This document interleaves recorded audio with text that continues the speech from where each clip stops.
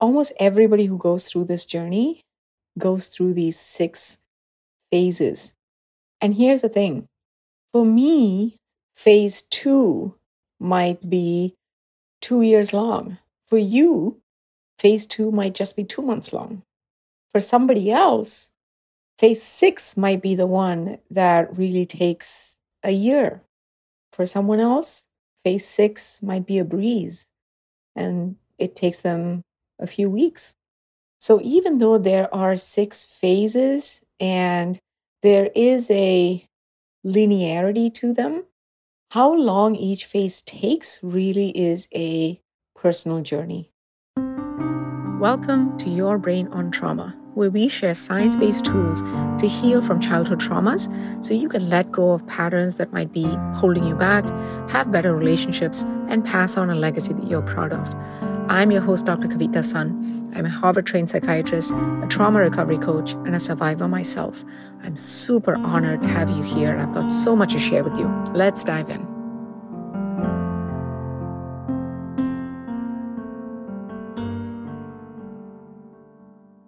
My podcast family. Hey, Pod Squad. Hey, you. Hey, friend. How are you? Woohoo! We get to connect. We get to talk. I look forward to this time all week. And I just want to take a moment again to say thank you to all of you who have sent me private messages, so many, even this morning, emails, the reviews that I'm seeing. Gosh, sometimes it's weird just sitting alone in a room and talking into a microphone. And when I hear back, it's kind of like hearing an echo, feeling like, oh, there's someone listening. Yes, I'm not just talking into the abyss here. I really appreciate it. Keep them coming. Please keep them coming. All right. So today I wanted to talk to you about the 6 phases that I've seen someone go through, including myself, when you're healing from the past and when you're wanting to show up differently and have better relationships. That entire journey, right? Almost everybody who goes through this journey goes through these 6 phases. And here's the thing, for me, phase 2 might be 2 years long. For you, phase 2 might just be 2 months long. For somebody else, phase 6 might be the one that really takes a year. For someone else, phase 6 might be a breeze and it takes them a few weeks. So even though there are 6 phases and there is a linearity to them, how long each phase takes really is a personal journey. It's unique to you and your story and your resilience and resources and how much healing is being made a priority in your life. In my own life, there have been times when I've made it a priority, and there have been times, especially early on, even up until my late 30s, mid 30s, I would say, I was sort of touch and go. I would try things here and there, but it wasn't a top priority. I thought it was. I wanted it really, really badly, but I didn't yet know how to face the angst and the confusion inside of me. So I want to share with you the 6 phases because one, you might recognize yourself in one of these phases. And I want you to know that there is hope. There is another phase. You are where you need to be on the journey. And also to give you some idea of how you might get to less pain and less suffering as quick as possible. So the first phase is the phase of being in sort of emotionally in a childish place, right? It's a place of reactivity. It's a place of blame. This is where we say things like, I can't believe my parents are so selfish. Why would, my husband do this and not that? People who have these views are wrong. It's a very black and white, somewhat judgmental, unsure, easily offended place that comes from early wounds, right? And as we're in this phase, again, many people actually spend their whole lives in this phase, which is really sad because it's painful. It's a painful phase to be. It feels like you have no agency in the world. You don't see the world or experience the world as being a safe, trusting place. Relationships feel so hard. Your inner world feels so jagged. It's such a painful place to be. And to think that some people end up staying there for an entire lifetime. Geez, gosh. For example, my parents, my grandparents, they didn't even know that there was any other way to be. They didn't even know that they could think about their thinking. I didn't know that I could think about my thinking for a long time. Being a psychiatrist, you'd think that they taught us how to have that skill. No, they teach you how to think about other people's thinking, but how to think about your own thinking, not so much, not yet. So, in this place of feeling little and seeing everything as right and wrong and feeling insecure and unsafe in the world, oftentimes there's some sort of rock bottom. There's something that has us say, I cannot do this any longer. Something has got to change. Something's got to give. I can't go on like this any longer. I refuse to go on like this any longer. Whatever that moment is, sometimes it's some external event, but sometimes it's just an internal exhaustion, right? Whatever brings you to that moment, even though it seems like rock bottom, that is the moment of change. That's the moment of you becoming all of who you could be. Because in that moment, you refuse to go on living like this any longer. And you take on the no matter what, I need to heal. No matter what, I need to change these intergenerational patterns. No matter what, I refuse to live my life with this anxiety and with these relational troubles and with this panic inside of me and with this anger inside of me. No matter what, I'm going to pass on a different legacy. And in those moments of no matter what, this has got to change, you start taking personal ownership. You make it a priority. You put everything else aside and you say, I've got to figure this out. That's stage one.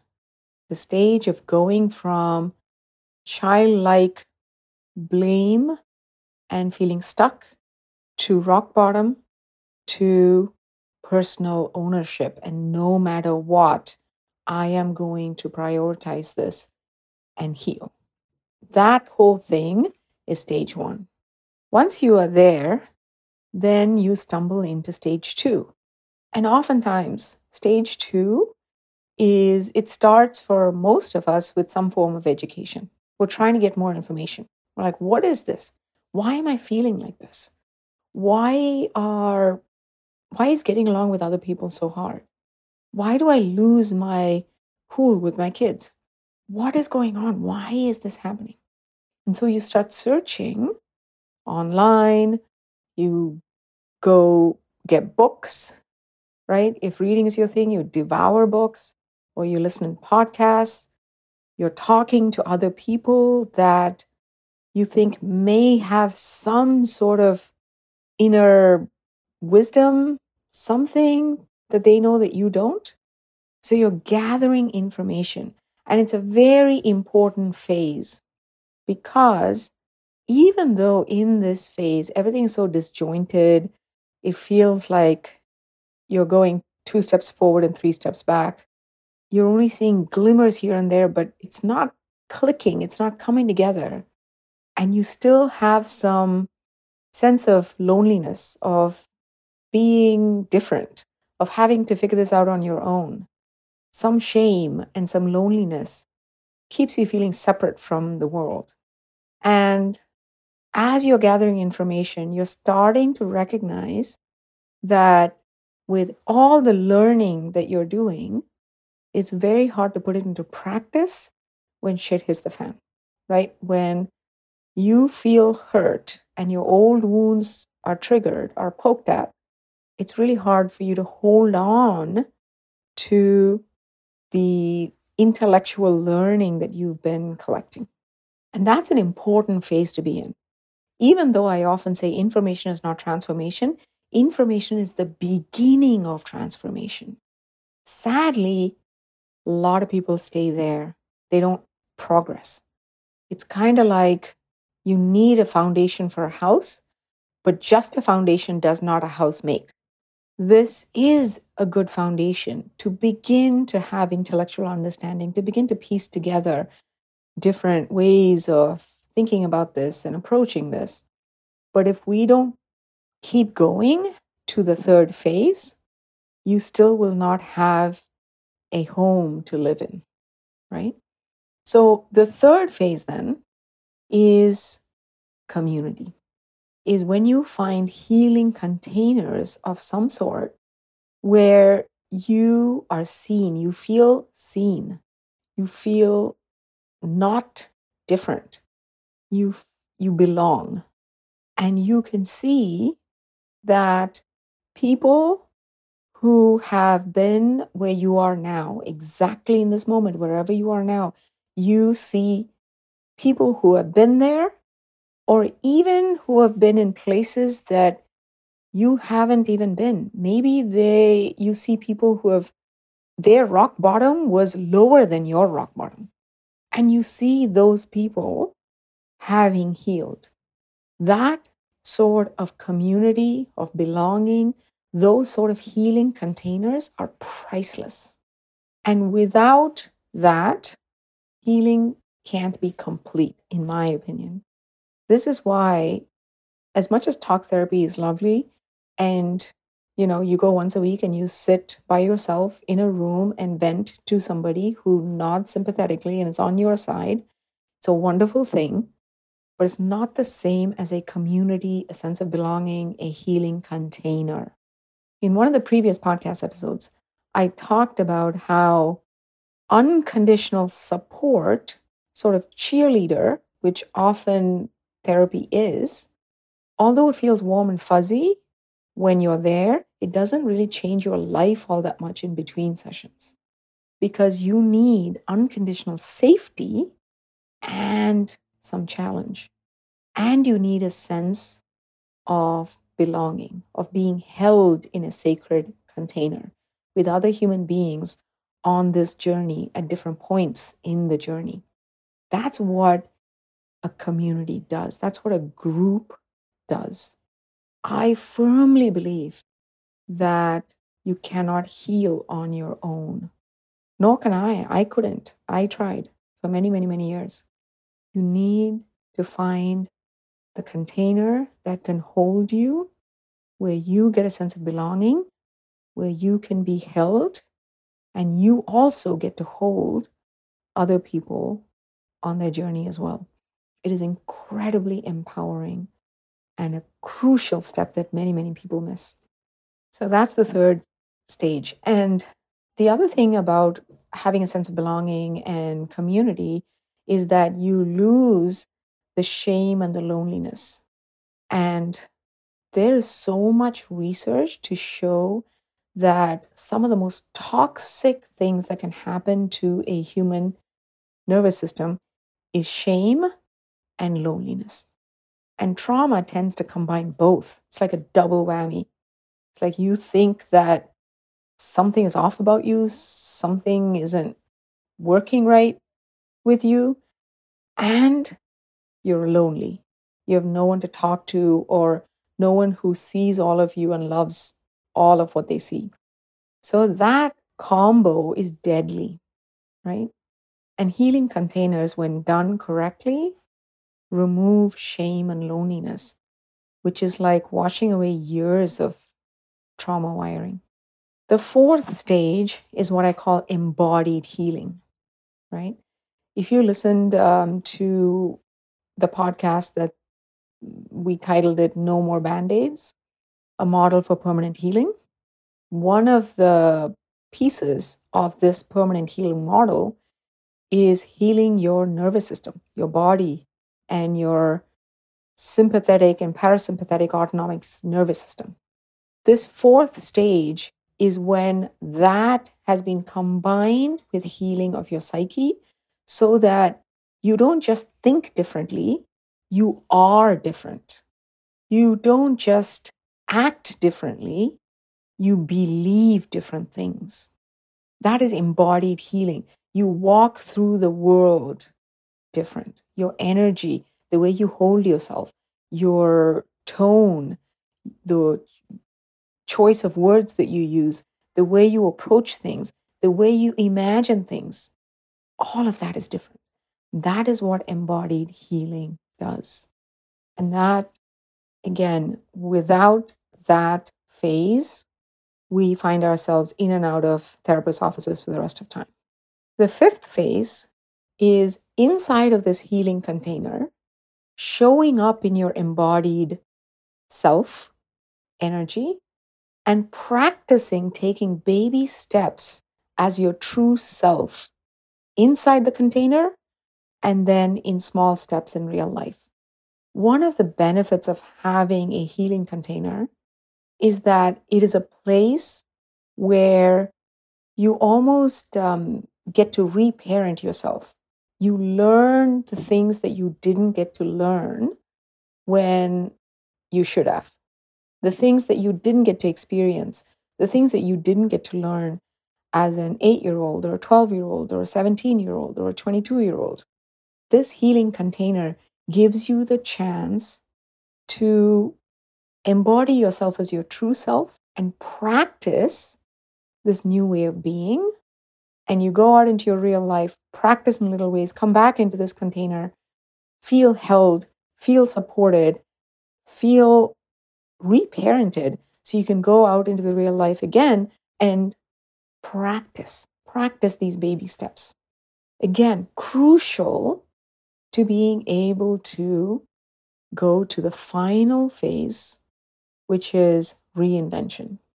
This is the phase where you have fully healed your mind, your body, and your relationships, and you have reinvented yourself as everything that is the best of you. And you've left behind the trauma wounds and the trauma reactivity and the trauma bonds and the ways in which we desperately try to be loved or accepted or good enough, right? All of that naturally falls by the wayside. It's not by force, it's not by will. It happens because you are embodying the being of a healed person. And that is the final sixth stage. And that stage then creates the second sort of phase of your life, the before and the after. And the after is the life of completely feeling safe, calm, excited for life, safe in the world, fully surrounded by loving, trusting, empowered relationships, taking risks, going after your dreams, doing big things. All of that is possible for you in the sixth stage, which then becomes just your way of being, just the life, just day-to-day life. In my experience, we all have to go through these 6 phases. The difference is, do you get stuck in one of the phases or do you keep moving forward? And second, how long do you stay stuck, right? And my mission, I really do believe this is why I was put on this earth, other than being my daughter's parent, which I believe I was born to be, the mission of helping other people really fully, deeply, and permanently heal so that they can become ripple effects in their families, to their children and the next generations, to their communities. I truly believe that that is what I can offer this world. That really is my small but mighty zone of genius. I have very few talents. For example, I can't even find my way between my house and Walmart. Like if there's construction on the way, I will lose my way. I only know one way to get to places. And if there's a problem, I'm lost. I have very few talents. But this is my zone of genius. So these are the 6 phases. I want you to pause for a second and think about, where might I be on this linear path?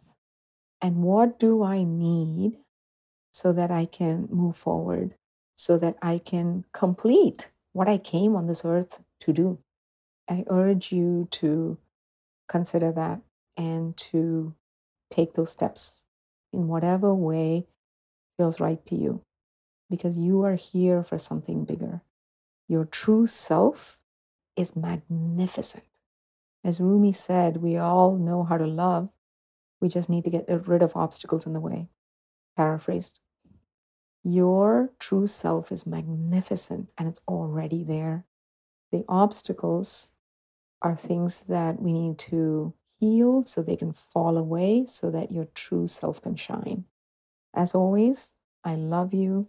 I think about you every day. Every day I think about you guys who listen to the podcast, who support, and just you're part of my journey as well, as much as I'm a part of yours. And I'm deeply, deeply grateful. Big, big hugs. And I'll talk to you in a few days. Hi, my friend. If you found this episode helpful, come join us in our free Facebook group called Your Brain on Trauma. The link is in the show notes, and there is a whole community there of women just like you who are on this sacred healing journey. We cannot heal in isolation. We need community, and that's what we have in our free Facebook group. I'll see you there.